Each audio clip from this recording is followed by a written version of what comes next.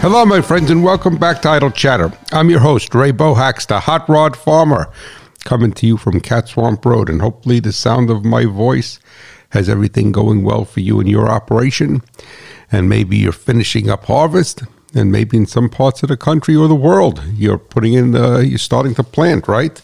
So it's never ending on the farm. You go from harvest to planting and from planting to harvest.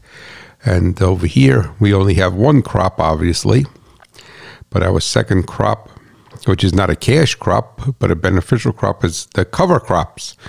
And we had 2 or 3 mornings of frost, nothing too bad. Maybe, I think this morning was 28, 29. I have to look back in the instructions and see how to reset my Davis Vantage View weather station to show on the display screen without toggling through everything what the low temperature was over the night. I have for the summertime or for the growing season, I have it set up for the high temperature, and then I want this usually for the fall and for the winter. I have it set up for the low temperature, but they have all these multi-function buttons, and I can understand that because they have a lot of functions. You need a whole cadre of buttons like a fighter plane. But I every year or twice a year, I can never remember how to go in there and change it from showing on the display screen. Obviously, if you toggle through it, you could get the low and the high. But showing on the display screen that I have set up, a home screen, whatever you want to call it, that I would have the low temperature. So I have to get the instructions out and re-look at that. And when I do look at it, I say, oh, this is simple. But then 6 months later, I forget. So who knows? That's like when I worked in a Buick dealer when I was in college. And the Rivieras, I forgot what body, but I think they called those E-bodies. But the Rivieras had, with a Riviera, the Seville, and the Eldorado, but we were a Buick dealer. But they had rear disc brakes. And they had the parking, back then it was a rarity to have rear disc brakes, but GM came up with a design where the parking brake was part of the caliper instead of a little, like the Corvette and other cars had brake drum shoes that was part of the rotor had a little drum on it, and you had, when you put the parking brake, the emergency brake on, you evoked those brake shoes. So the caliper was totally independent of it, and GM used the caliper as far as the parking brake was concerned. And then I met my wife, and then she had not a Riviera, she had a Regal, and 88 Regal at the time, and it was a few years old, but she bought it new, and that had the same setup and was always problematic. They used to tell you, well, if you use the parking brake, that the caliper won't freeze. Well, I instructed her to use the parking brake, and the caliper would always freeze. And then, like I said, when I worked in a Buick dealer, it was one of those things where you say, how do I do this? And you didn't do it often enough to remember. Lots of times you remember just enough to get you in trouble. But I don't know what was wrong with that design. When you looked at it, it looked like a good design, but it was a terrible design, because it was always problematic as far as the rear brake caliper seizing, and with the parking brake mechanism, even when you use the brake like GM said. So what are you going to do? But that's how my Vantage View is, that I can never remember how to do it until I look in a book and go, that's so simple, I should remember in 6 months when I flip it over. But I do not. But what I want to do, on a more positive note than me trying to figure out how to set the home screen on my weather station, is I need to give a big old Hot Rod Farmer Cat Swamp Road shout out to Glendon Zimmerman from Lititz, Pennsylvania. And Glendon reached out to me the other day. He wrote a very nice letter. Thank you for that, sir. And he's listening through the archives of the Idle Chatter podcast, which I think is wonderful. Because, as I say, as an educator, you want people to listen to it and learn. And he is a technician. It appears from what he told me, a very, very astute and accomplished technician. And he works at Binkley & Hurst, which is a dealership group. I think they have 3 or 4 stores, but in Pennsylvania, they know they have one in Virginia. I think they have one in Delaware. Then they may have 2 in Pennsylvania or 3. I'm not sure. but he works there, and it seems like he's a Case IH technician. I know it's a multi-line dealership. They carry more than Case IH, and he does a lot of precision planting stuff and guidance things. So it's welcome aboard. It's a blessing to have him, and he's a man after my own heart because he says he loves to learn, and he has a beautiful old, I think it was a 1938. Forgive me if I'm wrong, 48. He sent me a picture of, I should have written it down before I did the show. A Case tractor that runs on propane from the factory that he was sitting for a long time, and he got it running, and it looks beautiful. And it's a big propane deal, so it's got that big Goonie propane tank. That I think it was a 48 that they had on the tractors when they ran them on propane back years ago. But interestingly enough, I hope to meet Glendon this coming week. So this show will drop on Wednesday. God knows when you'll listen to it, but my Idle Chatter podcast always posts when I use the word drop on Wednesdays. And on Thursday of this week, which would be Veterans Day, Old Armistice Day, 11/11, and I am going out to the dealership where Glendon works, to Binkley and Hurst and Lidditz, to check out the new Massey Ferguson 8S tractor. So hopefully I get a chance. I sent him an email, and hopefully he's going to be there. He goes out on the road from what he told me, and he travels all around to service farm equipment, goes up to Connecticut, which is quite a distance from Lidditz, Pennsylvania, goes out to Long Island. He comes over to my neck of the woods. So hopefully he will be there, and I get a chance to shake his hand. But I'm excited about going to see the 8S, but I'm more excited now that I even know that one of my listeners works there. So thank you so much for writing to me. Thank you for giving me a pin in the map in Lidditz, Pennsylvania, with your name on it. And God willing, I hope to see you over at the launch or the debut of the new Massey Ferguson 8S tractor over in Binkley and Hurst. So thanks. Looking forward to that. And you know what else I want to tell you guys? And this is, well, I shouldn't say that doesn't have to do with anything. It does. But over the years, people thought, I really don't know what they think of me. Maybe they think I'm a zealot, I'm a wacko, or all of it in between. But for 40 years, probably for more than 40 years, I've been opening the hood on all my equipment, even my lawn tractor when I shut it off. And I've spoken to you guys about this many, many times. You're sick of hearing it like a soapbox preacher, and about opening the hood and letting the heat out so that the engine but more importantly, the components under the hood do not heat soak. Because as you know, at least from listening to this show, that when you shut off an engine, the underhood temperature actually escalates because the cooling system stops working. So all of that heat, all that BTU of heat that is absorbed into the castings of the cylinder head, the block, the exhaust manifolds, if it's turbocharged, the turbocharger housing now elevates in temperature. So it ramps up, and then it starts to cool back down. So I've been opening the hood for more than 40, well, I shouldn't say more than 40 years, for 40 years since I've been driving. And how I learned about that was that I was always a reader. I loved reading, and I used to read all old magazines, and they were old when I was young, when I was reading them, and I also read current magazines at the time. And I used to read Popular Mechanics, Mechanics Illustrated, Popular Science, Carcraft, Hot Rod, Super Stock Magazine, Car and Driver, you name it, Motor Trend. I mean, loved reading. I loved reading about things. So, and Tom McCahill, who used to do the automotive parts of Mechanics Illustrated magazine and the road tests, he was the one who, I had an old magazine from the 50s that I think my Uncle Chris had that he gave to me. And Tom McHale spoke about even back in the 50s when there was hardly any heat soak under the hood. There was heat soak, but the underhood area was so large that he said that you should always open your hood and let the heat out, especially on a newer car. He was speaking about cars because everything is going to run hotter. And he said back then, he says, your hoses will last longer, your carburetor will last longer, your ignition wires will last longer, everything will last longer. And I've done that. And science, I should say, engineering has proven that is correct. That whenever you could limit what we call in engineering the thermal excursions, and obviously you can't do this all the time, but limit the thermal excursions, or how high they get and how many happens, you're going to improve the life of components. Well, the thing is that, and over the years, this has been proven to me time and time again with my own vehicles, my own pieces of farm equipment, even my lawn tractor.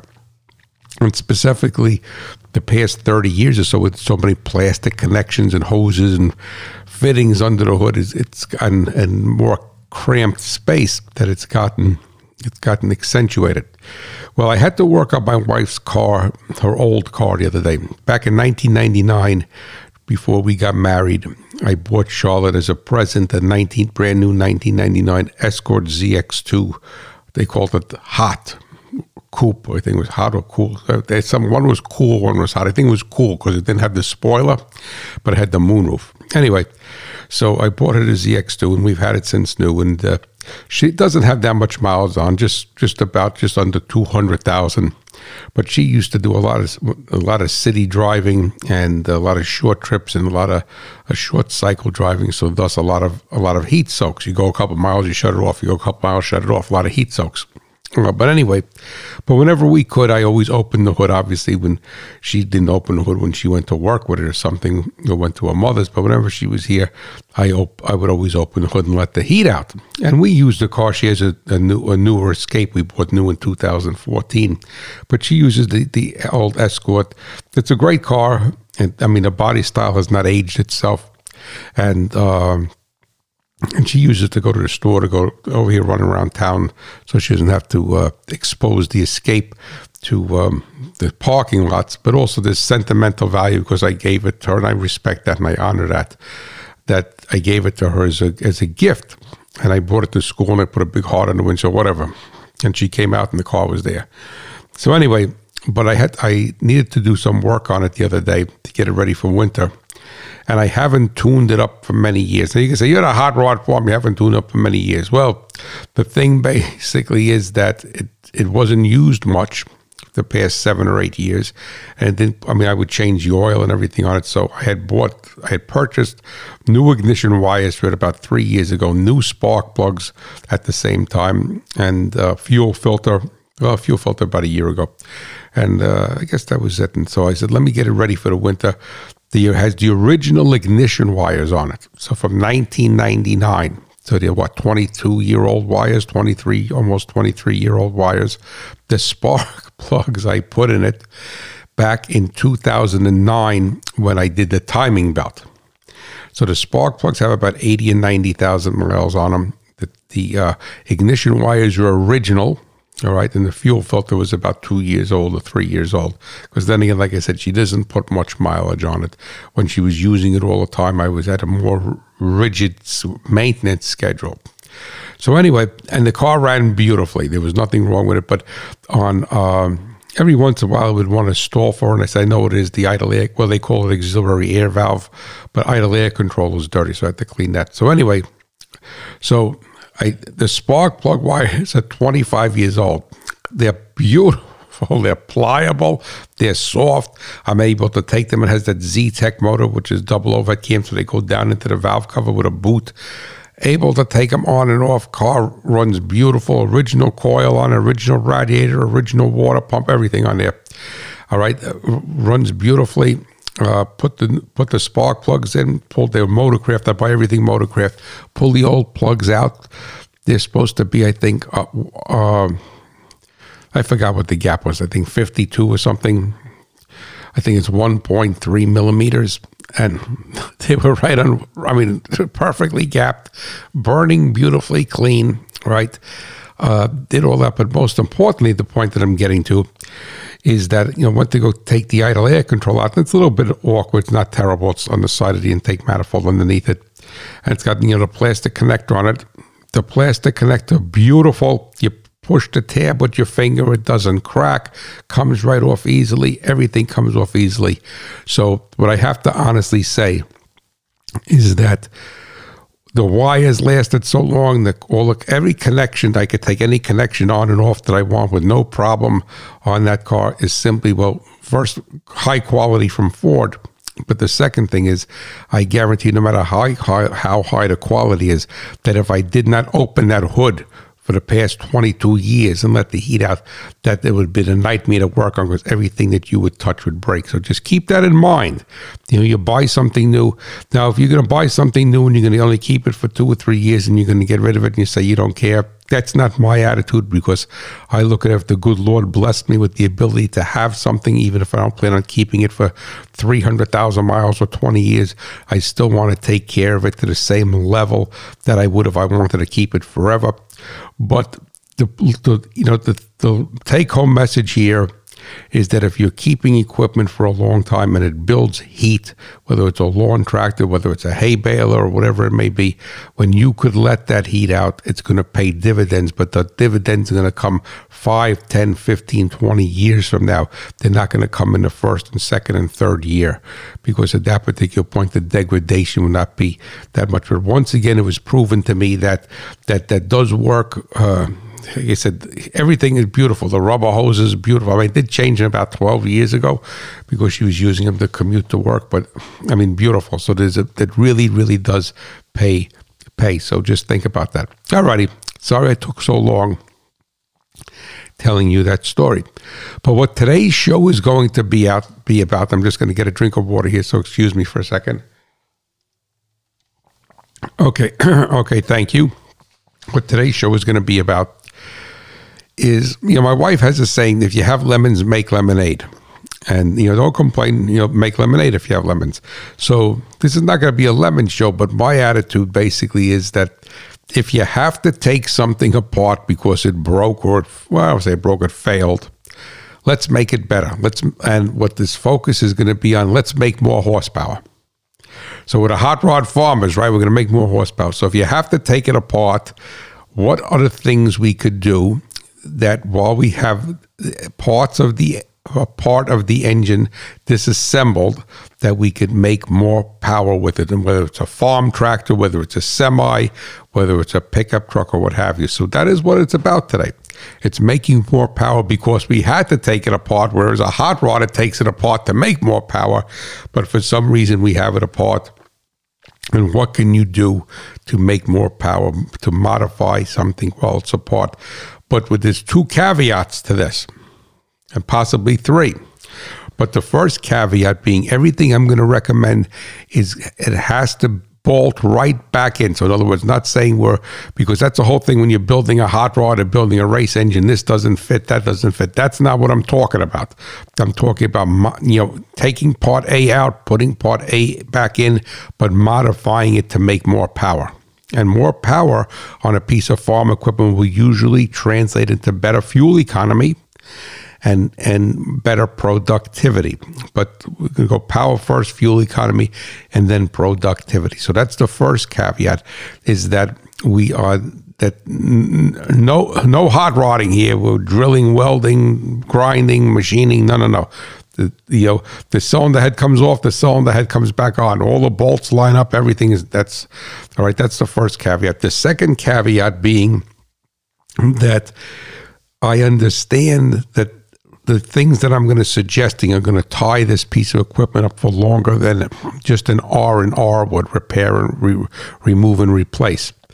So this is something, if it happens to come up in an off season and you have the time, say, I'm going to make this better because there's no rush for me to get this back together. I have 2 months to get it back together.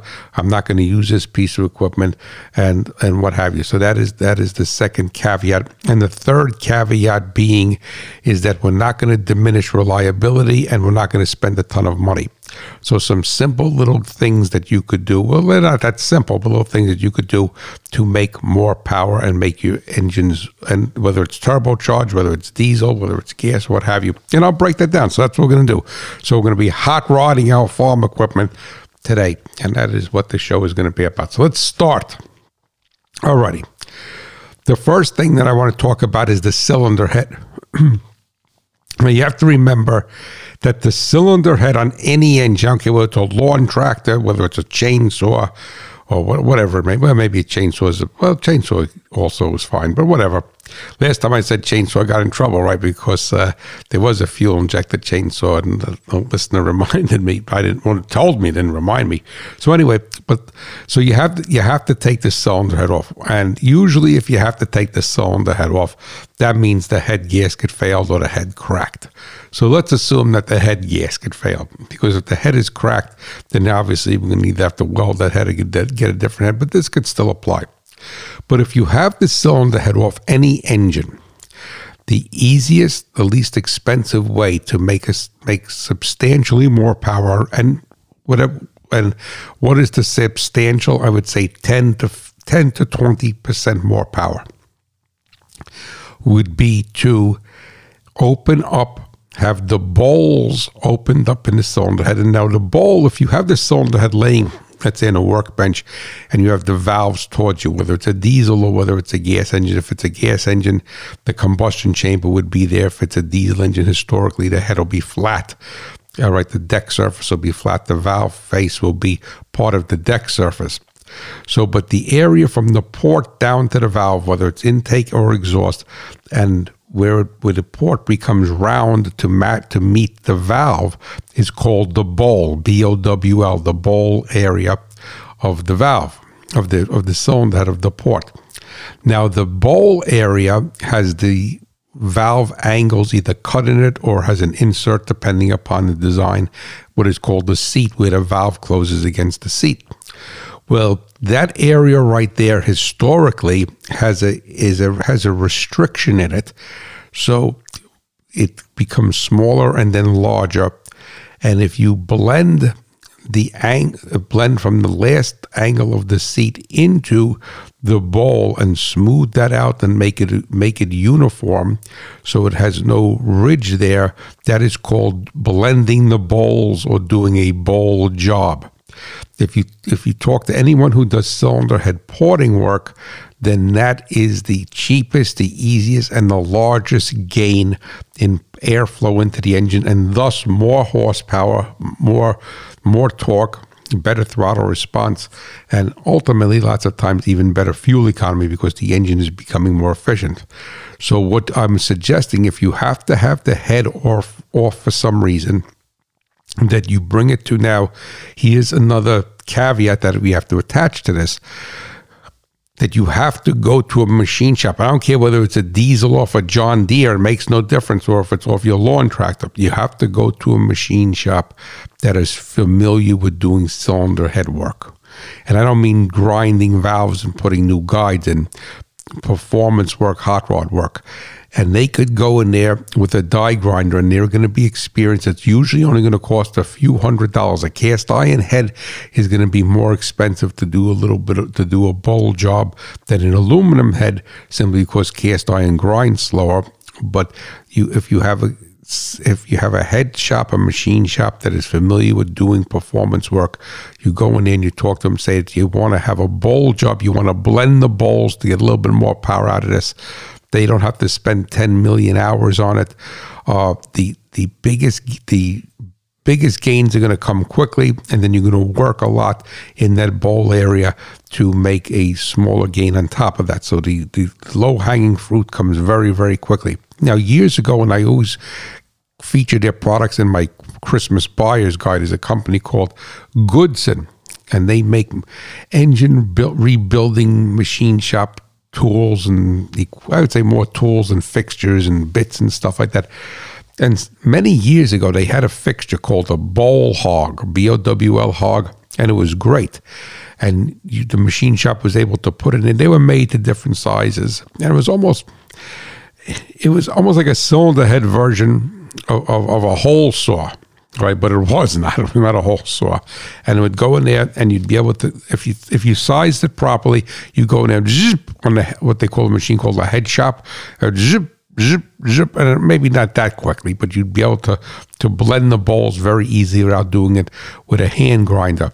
Sadly, they don't make the bowl hog anymore, but you may find a machine shop that has it. If not, the machinist will go in there with a die grinder and they'll open up that bowl area, and they'll contour it so the airflow goes right into the angle of the first angle of the seat of the valve, and then they will do a valve job on top of that. You will be surprised, whether it's a gasoline engine, whether it's a diesel, whether it's your whatever it is, right? Your irrigation pump engine, you do a bowl job on how you're going to wake that engine up. Because you're going to, and the beauty part about it is you're not going to hurt anything. You're not going to need to refuel it, to change the fuel curve. You're not going to need to do anything. The cylinder head is going to bolt right on, and everything is going to line up. It's the same cylinder head by just blending those bowls. And big job. Matter of fact, the big game. Matter of fact, years ago in the 60s and 70s, when the car companies used to send, like a performance car, like a Corvette or a 442 or a GTX to a magazine to test, they would call them ringers, because what they would do is they would pull the heads off and they would blend the bowls and do a better valve job, which I'm going to talk about, and they would put it back together. And by blending those bowls, all of a sudden, this car had 30, 40, 50 more horsepower. So it's a great way, inexpensive way. A few $100 would probably cost you to blend those bowls in. But the caveat then again being, you need to go to a machine shop that is familiar with porting a cylinder head, and it's a bowl job or bowl blending is what you want. The next thing is that you're going to have to do a valve job. So if you have a cylinder head off, even if you don't want to blend the bowls, for any reason, it's probably prudent for you to do a valve job. But if you're going to have the cylinder head off and you're going to blend the bowls, go one step further and have a competition style valve job, or what they call a multi-angle valve job, a 3 to 5 angle valve job on there. And what that is going to do is that from the factory, most cylinder heads have very crude angles, and the angle on the valve and on the seat where the valve closes against is going to steer the air and be paramount in affecting the flow of the cylinder head. Now, historically, what's going to happen is that because the valve doesn't bang open, it rides. The lobe of the cam has a lifter, and whether a push rod or a cam follower, if it's an overhead cam or what have you, some intermediate component that acts against the valve, then pushes it open. So that valve opens up, I don't want to say gradually, but it doesn't bang all the way open right away. So the thing is, at low lift, is just as the cam is starting to open the valve angles are paramount to the amount of flow that port is going to see at low lift. And that is going to make a huge difference. So you do a bowl job and a better valve job, of what we would call a multi-angle valve job, at least 3 angles, sometimes 4 to 5 angles, all right, depending upon what the shop is familiar with. And if they do that, and you will put that engine back together, whether it's on a farm tractor, whether it's on a combine, whether it's in your pickup truck, whatever it may be, your lawn tractor, and you're going to go in there, and all of a sudden you say, my God, this thing really picked up. So if you have to have the cylinder head off, you have the time. It's not like, man, I got to get this thing back together tomorrow. Is that you do a bowl blending and you do a multi-angle valve job from a shop that is familiar with some race work, some performance work, tractor pull shop. When I say it doesn't have to be race, it could be tractor pull guy. But the thing basically is a shop that is familiar with, because if the shop is not familiar with it, then that's not the place for you to get this. They'll mess it up, and they won't even know. They wouldn't know where to begin with it. All right. Next thing. All right, we have to have it apart. Whenever you have to have an engine apart, if it's a diesel, then what I suggest that you do is bring those injectors / nozzles to a good injection shop. And I've said this, the pump shop, and I said this many times on the show, is that you should build a relationship with a good pump shop and let them go through those nozzles and clean them and set them up and balance them out. So if it's a pump line nozzle system, so that they have the same pop open pressure, and you'll be surprised also. Now, you're not going to have the bowl job, and the multi-angle valve job will give the engine more power than it left the factory with. And what the balancing out the nozzles on a pump line PLN system, pump line nozzle system, is not going. It's going to give you the power the engine was designed to have. It that makes sense. It's not going to give you more power. It may give you more power if yours are out of balance, but it's going to give you the power that the engine was designed to have. And you'll be surprised how much nicer it'll run, how cleaner it'll run, start easier, idle smoother, be very, very nice. So then again, if you have it apart and those nozzles are laying there, go to a good pump shop and let them go through it. And then also, if you happen to have, for whatever reason, the injection pump apart, let them go through that also. But if the pump, and this is, then again, we have lemons, let's make lemonade. If you have to have the nozzles out for some reason, send them to a shop, let them go through it. And then on an EFI engine, electronic fuel injection engine, a gasoline engine, same thing. You're not going to take them apart because they don't come apart like a pump line nozzle diesel, but there's most diesel shops, most fuel system or pump shops will now also service electronic injectors. And what they basically do, and this is for gasoline, is they'll ultrasonically clean them. They'll do a spray pattern test on it. They'll do a flow test on it. If they'll ultrasonically clean them, there's a little screen in there. They'll change the screen. They'll put new O-rings. They may put if it has a diffuser cap on the end of it, they'll do that. It's about $25 or $30, $40 an injector. It's not very expensive. And it does. And if you have the injectors out of that engine for some reason, for you to put it back, whether it's a diesel or whether it's a gas, and put it back without servicing those is like buying new shoes and putting old shoelaces in it. All right, forget about it. You have it apart now. I got to get this up. I got to get this up, fixed, by tonight. And I took it apart this afternoon. Obviously, that's not going to happen. So as I said in the beginning of the show today, that these are things that when you have time to do. All right. The next thing is it because we're hot rod farmers. And I'm going to break away for a second here because I should have said this in the beginning, is that,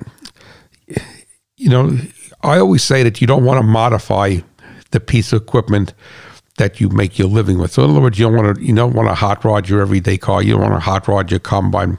But the things that I'm suggesting are upgrades. Now you have to keep in mind is that you're just like if you were to look at a pesticide label or something, you'll say, well, this is not labeled for sweet corn. And 90% of the time, it just means they didn't test it on sweet corn.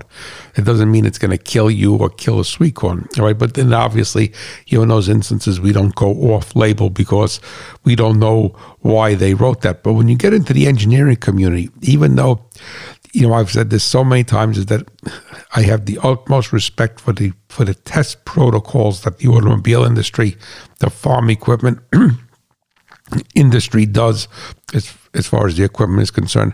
And they always build a cushion into it. But lots of times as an engineer, they become frustrated because they're using a part or they're using something because the bean counters said this is what we have to use because we have this already, or we use this on XYZ and we don't want to have another one, build another one, so we're going to use this. And I've told you this story before, and for those that are new to the show, a good friend of mine, Pat Baer, I have a good friend, but I haven't spoken to him for a number of years. We just, for no particular reason, our lives took a different direction. And it was a great guy. And was a development engineer for Chrysler.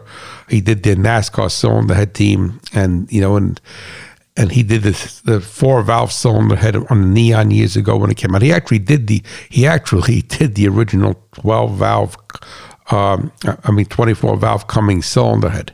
That he actually did that for Cummins as a side project. So anyway, real good airflow guy, just real great guy. Anyway, so back 25 years ago, Chrysler said, well, we want to have 100 horsepower per liter normally aspirated engine in a Neon. And a liter is about 60 cubic inches. So if you had a 2-liter engine, it'd be 200 horsepower. But we want to normally aspirate. We don't want a turbocharger on it. So Pat went to work to do the ports and do the cylinder head for that particular deal. And then, but to get that kind of horsepower, he needed to spin it to higher RPM. And then they, like anything corporate, you have all these meetings and what have you, and usually nothing gets done. And they tell the guy, go take that hill, metaphorically, and you come up with the design. Oh, no, we can't do it. It's going to cost too much money. Well, anyway, so what happens, they're at this meeting. He's at this meeting, and he's got this cylinder head that will make the 100 horsepower per liter pass emissions be great. But to do that, I forgot, I think he had to spin it like 7,600 RPM. It was up there. And, the water pump guy starts screaming, you can't spin my water pump that fast, it's going to cavitate. And then the alternator guy goes, you can't spin my alternator that fast, it's going to blow apart inside. The solder's going to come off the rotor. Right, so Pat is saying, well, why don't we just tweak what we need to do to the water pump, fix the water pump and fix the alternator so I could spin this sucker at 7,600 and make the 100 horsepower per liter. Well, no, that's going to cost too much money, so we're not going to do it. So the thing is that I'm trying to say to you, the suggestions that I'm making today on this episode of Idle Chatter are not going against engineering protocols. These are the designs that the engineers most likely would have wanted and said, this is what I want this cylinder head to flow. This is what I want this to be. This is what I want this turbocharger to be. And they got shot down. So I just want you to know the things that I'm suggesting are not going to blow up your motor. They're not going against my mantra of you don't modify your daily driver or hot rod your daily driver or the piece of equipment that you make your living with. But these are bringing it to what the engineers originally wanted it to be, but they got shot down. That makes sense. So talking about getting shot down, now let's talk about turbo upgrades. So if you have a piece of farm equipment or a pickup truck or whatever it may be with a turbocharger. Let's stick with farm equipment. And then for some reason the turbocharger failed or wore out. I hate to use the word failed, or wore out or whatever. It needs to be replaced. All right. And then again, if you have the time, the thing is that the science of turbocharging is really unbelievable. They did the show last week about fluid dynamics and computational flow dynamics and what have you. So the thing is that the science of turbocharging, and it's really not so much with the volute on either the compressor or the turbine side. It's more with the actual, what we would call the wheel, the turbine wheel, or the compressor wheel. But there is so much advancements in turbochargers. So the thing is that if you have to take the turbocharger apart for some reason, or the turbocharger is worn out, and it's a prime opportunity for you to upgrade that turbocharger. But then again, the caveat being is that you need to speak to a shop that is very familiar with modifying and hot rodding turbochargers. But you could do a little bit of work to that turbocharger. So if they have to go through it, they're going to have to balance it. Always have it balanced. All right, not just buy a kit and put it in there. Always have it balanced and a fine balance. You could put better bearings in. You could put ceramic ball bearings in it. All right, you could put change it, and they call it trim, TRIM, on the wheels. So you could put a different trim wheel on the compressor side or the turbine side, what have you. But these guys who do this all the time, you bring them in, it could be a Hulset turbocharger, it could be a Garrett turbocharger, it could be a Borg-Warner. And so I'm not saying that you change the turbocharger as far as having a different flange, a different mounting. No. You're taking, if you have a Garrett, then you're putting the same model Garrett back on, but it's hot rod, it's tweaked inside. And by doing that, you're going to make more power. Lots of times also, you'll have actually lower charge air temperatures and more efficiency. And that engine, you're not boosting the heck out of it and popping a head gasket. You're not boosting it so much. And the thing is that it's not so much even the maximum boost. It's the rate of gain of the boost and the response of those wheels on the shaft to the exhaust speed. So you will come over there and you will have a turbocharger, and you're not going crazy.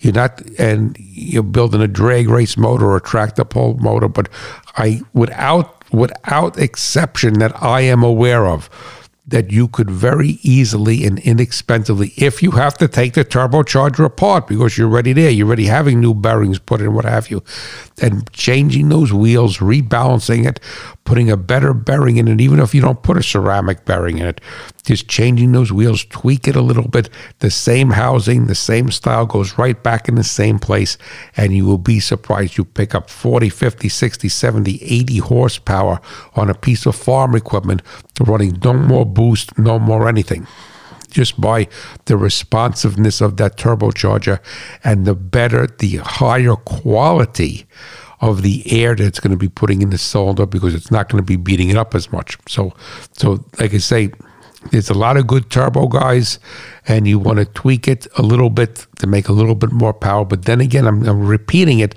that power will usually come with a higher level of efficiency and lower exhaust gas temperatures.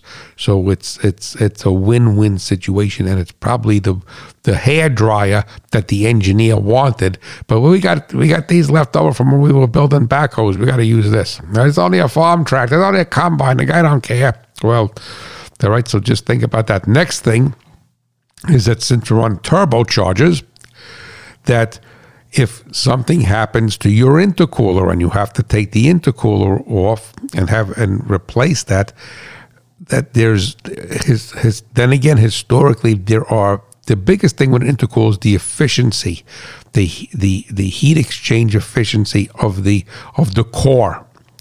There are very, very, very efficient cores out there, and much more efficient historically than what came from the factory. The air side of the core flows better, the internals of the core flows better, and it's going to, in engineering we use the term the envelope.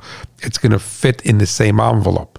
So the thing is that just like you could recore a radiator, all right, and you could take the tanks off and recore, you could recore a intercooler.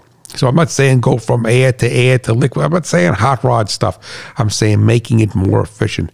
And I believe the company was Blackstone.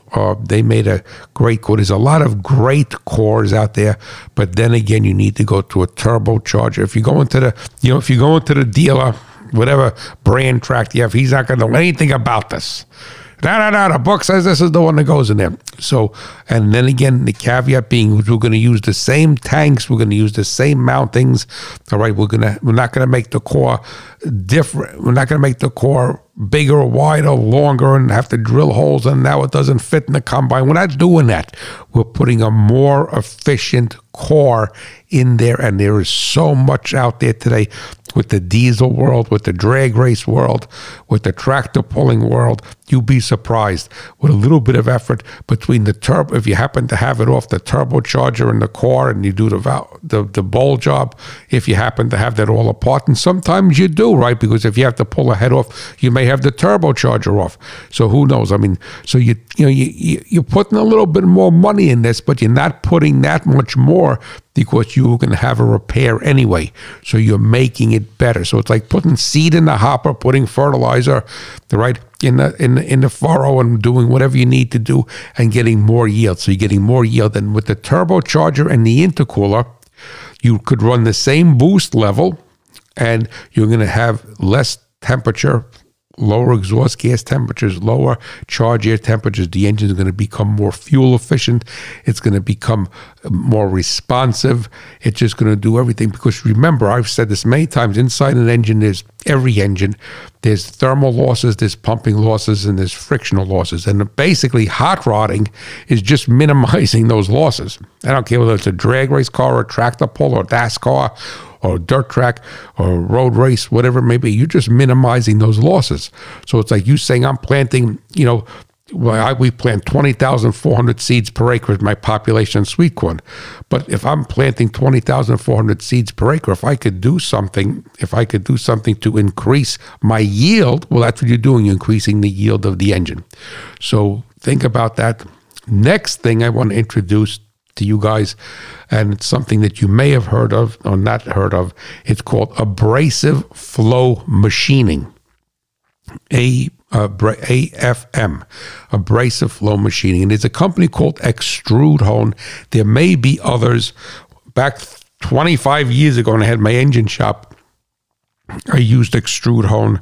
before I did this show. They're still in business. They have a couple of different facilities, and it's used a lot, in manufacturing. It's used in hot rodding. It's used in biomedical equipment. It's used in the aerospace industry.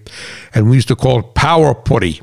And it's a putty that they push through a piece of a part, let's say. And what it does, it removes material. So if you have, then again, you have the exhaust manifolds off, right? You could run extrude hone through this. You couldn't do it. You have to send it out. You run extrude hone through this exhaust manifold, and what it's going to do, it's going to take off any flash. It's going to make it smoother. And you could also say to them, hey, I want a gasket match this. I want to make it a little bit bigger. I want to make it a little bit bigger to match the gasket. But even if you just run the abrasive flow media through these parts, you'll be surprised how you'll pick up flow. Where I started to get involved with it was with the early fuel injection systems, like the Mustang 5.0s, the GM tune ports. They had these long runner intake manifolds that were all cast, and you couldn't port them. But with this power putty, with this extrude hone, you could look them up, extrude hone. There may be other companies. That's the company I'm familiar with, Abrasive Flow Media. And I mean, even if you had something that, say, I can't think of offhand, like something on a combine, or would have, not even talking about an engine, or you had if anybody's a gunsmith or works with guns, they do the barrels with the extrude hone. But anyway, the thing is that it allows you to get in there very inexpensively. So you have a set of exhaust manifolds, you extrude hone those, and you'll be surprised then again how much flow it's going to pick up, and you're minimizing those pumping losses on the exhaust stroke, on what they call the pumping loop. Same thing on the intake path. You have this engine apart, all right, and it's a gas engine, diesel engine. It's got a long runner intake manifold, has a cast manifold, whether it's a diesel or whether it's a gas engine. You extrude hone this and just clean up those ports and maybe slightly make them big. You don't have to make them bigger, all right? You just run the power putty through them and smooth them and clean them, and you pick up all of this airflow. And then again, like I say, a hot rod engine, whether it's a no matter type of hot, to make power, you have to have efficiency. And so everything that I'm telling you today is going to improve the efficiency of your engines. Now, if you choose to use that efficiency and say, well, I'm going to go through the field at 12 miles an hour pulling the planter instead of 10, because now I have another 80 horsepower and I'm not using it. Well, yeah, then you're going to use more fuel because you're going to be going faster. So you need to make more horsepower to go faster. But the thing is that I'm emphasizing it, I'm beating you to death with this, is that the things that I'm suggesting are going to make the engine more efficient, and a more efficient engine is a happier engine. It's a more reliable engine and a more economical engine to run. Extrude honing, probably an exhaust manifold or something, maybe about $250, $300. You could talk to them and see what you could do to turbocharger housing. You'd be surprised. All right, so you look at your farm and see what you have. Maybe there's a piece of farm equipment that you have apart, and there's a passage through it. All right, and you don't have to go crazy and extrude hone everything. But if you do the airflow side of even the exhaust side, like the exhaust manifold, all right, big difference. And the last thing that I'm going to finish off here is with coatings, with a thermal barrier coating. There's a shop that I've dealt with, Swain Technologies up in Scottsville, New York, outside of Rochester. There's a lot of snake oil dealers in the coating business. Let me tell you that. We got this stuff, we're spraying on there. It's going to keep the thermal. No. I'm not saying there's not other good people out there, but Swain Tech Coating up in Scottsville, New York, I mean, you just send them the parts. I mean, the stuff that I would recommend is their white coating. It's not pretty, all right? Actually, both Dan Swain and his brother are actual chemists, and they developed this coating. They used to work for Kodak, and they developed this coating, and it's used by the Navy in jet blast deflectors on aircraft carriers. It's a white coating. It comes on a little bit grainy. It's not pretty, but unbelievable. Does that keep the heat in there? That stuff is killer Killer. It's unbelievable. So you have the exhaust manifold off for some reason. You don't want to extrude hone it, right? So you put the thermal barrier coating on the turbocharger housing. You don't want to do anything, but you have it apart. You do the thermal barrier coating on it. And what the thermal barrier coating does, like on an exhaust manifold, is keeps the heat in. So number one, as I started the show today, you have less heat soak because you're keeping the heat in the manifold and letting it go out the pipe instead of radiating more underneath the hood.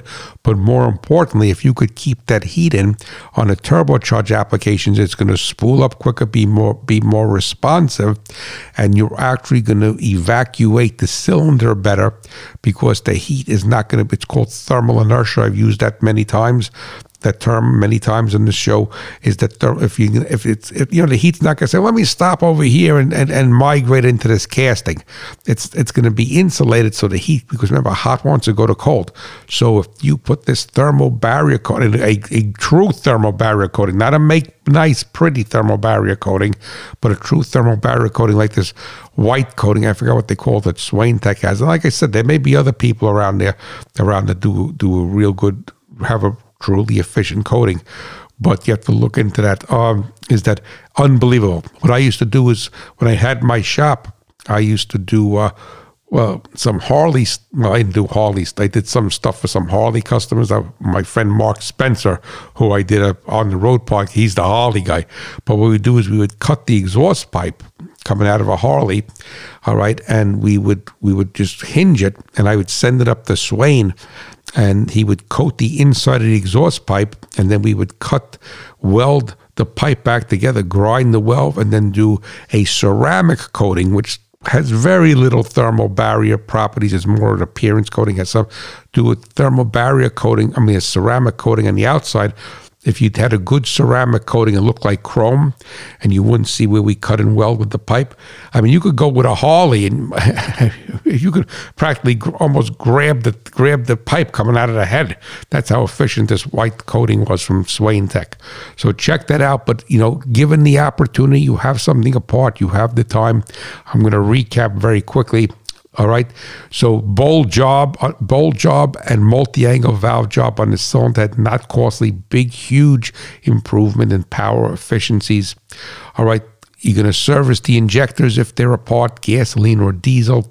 If the pump happens to have to come out, send the pump out to a shop, let it go through. They could play with that also a little bit, but even if you want to play with, just make sure it's right on the money. Turbocharger upgrade, if the turbo has to be replaced for some reason, there's a lot of upgrades that you could do to that same family of turbochargers, so it bolts right on. You could put adjustable wastegate actuator on it. There's a lot of things you could do. Change the turbine wheel, change the compressor wheel. It'd be like changing the tires. You couldn't do it. Have it finely balanced, maybe better bearings in, whatever you want to do. But it's going to make that turbocharger a lot more efficient, and in turn that engine more efficient. All right, more efficient intercooler. So like I'm saying, none of this stuff either has failed or has to come off. So, like I said, I'm not saying let's go and start ripping the combine apart and putting better intercoolers on and importing the cylinder head. I'm saying for some reason you have to take that off, or it's already failed and you have to replace it. I'm repeating that ad nauseum through the show. Extrude hone. It's XTRUDEHONE. You could look them up, do an internet search. It's abrasive flow machining. That's what they call that media. It's abrasive flow machining. We used to call it a slang power putty. Stuff works great. Like anything, you need a good operator on the machine. Stuff works great, but it's a very cost-effective way to be able to clean up a passage that you can't have no access to. And then you could do a thermal barrier coating on exhaust manifolds, turbocharger housings. Make sure you use you're not going for appearance, you're going for function. And as I was saying, Dan Swain up at Swaintech Coatings in Scottsville, New York, outside of Rochester. Unbelievable coating. Unbelievable. Not pretty, but unbelievable. Your engine will love you for it, all right? So if you have any questions on this, please reach out to me at Hot Rod Farmer at farmmachinerydigest.com. And we are not going to do a toolbox test today because I did not get a chance to write a new test, and I've been using some old tests, and I don't really want to do that. And hopefully, God willing, that I will have a new test up by next week's show, and then we can get back into that routine. But because so many people like it, we got to play Tex Rabinowitz, because he's a hot rod man, and we're talking about hot rodding today, right? Hey, you have lemons, make lemonade, baby. Well, I'm a rolling daddy with a mean machine. It's got a V8 motor and it sure is clean. I'm a hot rod man. Yeah, I'm a hot rod man. Look out, little mama, gonna get you. Yeah, ready. Thank you so much, Tex from Ripsaw Records. So many people like that song. To tell you the truth, I never get tired of hearing it. I'm blessed that Ripsaw Records and Tex Rabinowitz allowed me to use it on my radio show and on my podcast. All right, so we have a letter here, and it is from Jeremy. And he goes, "Hi, my name is Jeremy, and I want to ask you a question about my 2003 Duramax. Is it true that if I have to change the injectors, I need to reprogram the ECU? Thank you." All right, Jeremy. Well, thanks so much for listening to the show and for writing in. You didn't give me a lot of information. So I do not know whether you're changing the injectors because they are tired, they're worn out, they're not flowing properly, or you're upgrading an injector. And I hate to use the word upgrading, because you're going to a higher flow injector because you're hot rodding this Duramax. I'm assuming that it's in a pickup truck, unless you swapped it into something else. All right, so the thing is that, but to answer your question, and then you could get back to me at Hot Rod Farmer, farmmachinerydigest.com, and open up the dialogue, and we could continue this. But to answer your question, yes, the piezo injectors that are on a Duramax and on other engines, but specifically, we're talking about Duramax here, so I don't want to talk about anything else, is that when they make those injectors, they flow them and they give them a code. They give them like a serial number code on there. And then what happens is that when you change those injectors, you have to write down the code on each injector and identify it for the cylinder. Cylinder number 1, cylinder number 2, cylinder 7, cylinder 8. And you would not be able to do this. I mean, you could change the injectors, obviously.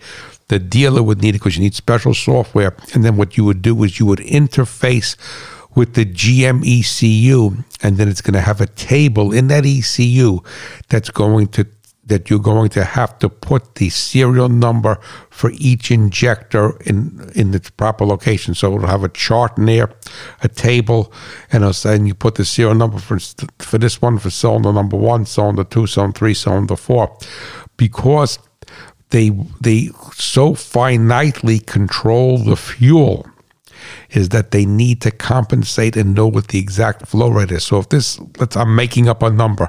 So if this number on this injector is ABC 123, they know it flows on the high side of the spec or the low side of the spec. Years ago, a lot of people didn't know that Holley had that with carburetor jets. They had a 3-number jet. So it was like instead of a 70, number 70 jet would be a number 700. So that meant it flowed dead nuts on what a 70 jet would flow. If it was 701, then it was on the low side of the flow specification. If it was 702, it was on the high side. So they're very, very particular about the calibration and the response of that injector and the flow rate. So to answer your question, yes, that is what you're supposed to do. Do a lot of people do it? No. They don't know they're supposed to do it. A lot of GM dealers don't know they're supposed to do it. But that ECU needs to know the serial number of each injector and its location in the engine. And that's why you see a lot of these Duramax starting to haze when people change injectors. A little bit of a haze of smoke coming out of the exhaust pipe. It's very, very finite. It's very finite, and that is the proper way to do it. So you could change the injectors, copy down the numbers, make yourself a chart. This number is going into cylinder 1, this number is going to cylinder 2, the serial number, and then bring that to the dealer, and they would be able to plug in. They're going to charge you for that, and you'd be able, and they would get that right, and it would be right on the money, and then you would really, truly have a great, great running little Duramax. All right, so, the thing basically is that before we get ready to close here, everything in life is a double-sided sword, and the more power, the more fuel economy, the reduced emissions that all of these modern engines, whether it's farm equipment or cars or trucks or what have you, that we're seeing, is that it just means that you have to carry everything to the highest level. So it's just like a high yield farmer. You can't just throw some NPK out there and let it go, some manure. We got a lot of manure out there, the heck with it, and let it grow. And, yeah, it's green, it's made in here. So that's not the case anymore. So there's this level of complexity that comes with this high performance of these engines and farm equipment today. Whether it's a rotor in a combine, whether it's a, in a combine head, whether, it's a sprayer pump or what have you, is that to get this level of performance is that and they're really, they're all hot rodded now. I mean, really, they are. They're hot rodded. I mean, using the term hot rodded because they're for high performance. So whether that high performance is a pump or that high performance is to have if you have a, let's say a small grain head in a combine, and that head has a like an air bar or an air reel on there, has a design to minimize harvest loss, to minimize all the problems that come up when you're harvesting. That is a high performance piece of equipment. So you don't think of high performance as just a race car or a tractor pull. And that's what I was trying to say to you with this show, is that high performance means a high level of efficiency. And if it's an engine, it's a high level of efficiency of converting chemical to mechanical energy. If it's a combine right head, then it's a high level of efficiency, and there's not shadow loss. We're not putting a lot of crop on the ground. It's getting into the auger and into the hopper. That is high performance. So as an industry, as a community, we need to take out of our mind that high performance is smoking the tires and rolling coal. No, high performance means it's a high level of efficiency. So I want to thank you so much all for listening today. And if you have any questions on this whatsoever, please feel free to reach out to me, and know that the Hot Rod Farmer is pulling for you, the American farmer and rancher in my beloved, beloved America. And I'll be thinking of all you guys, and I'm riding that beautiful new Massey Ferguson 8S. You have a blessed day. Take care. Bye-bye.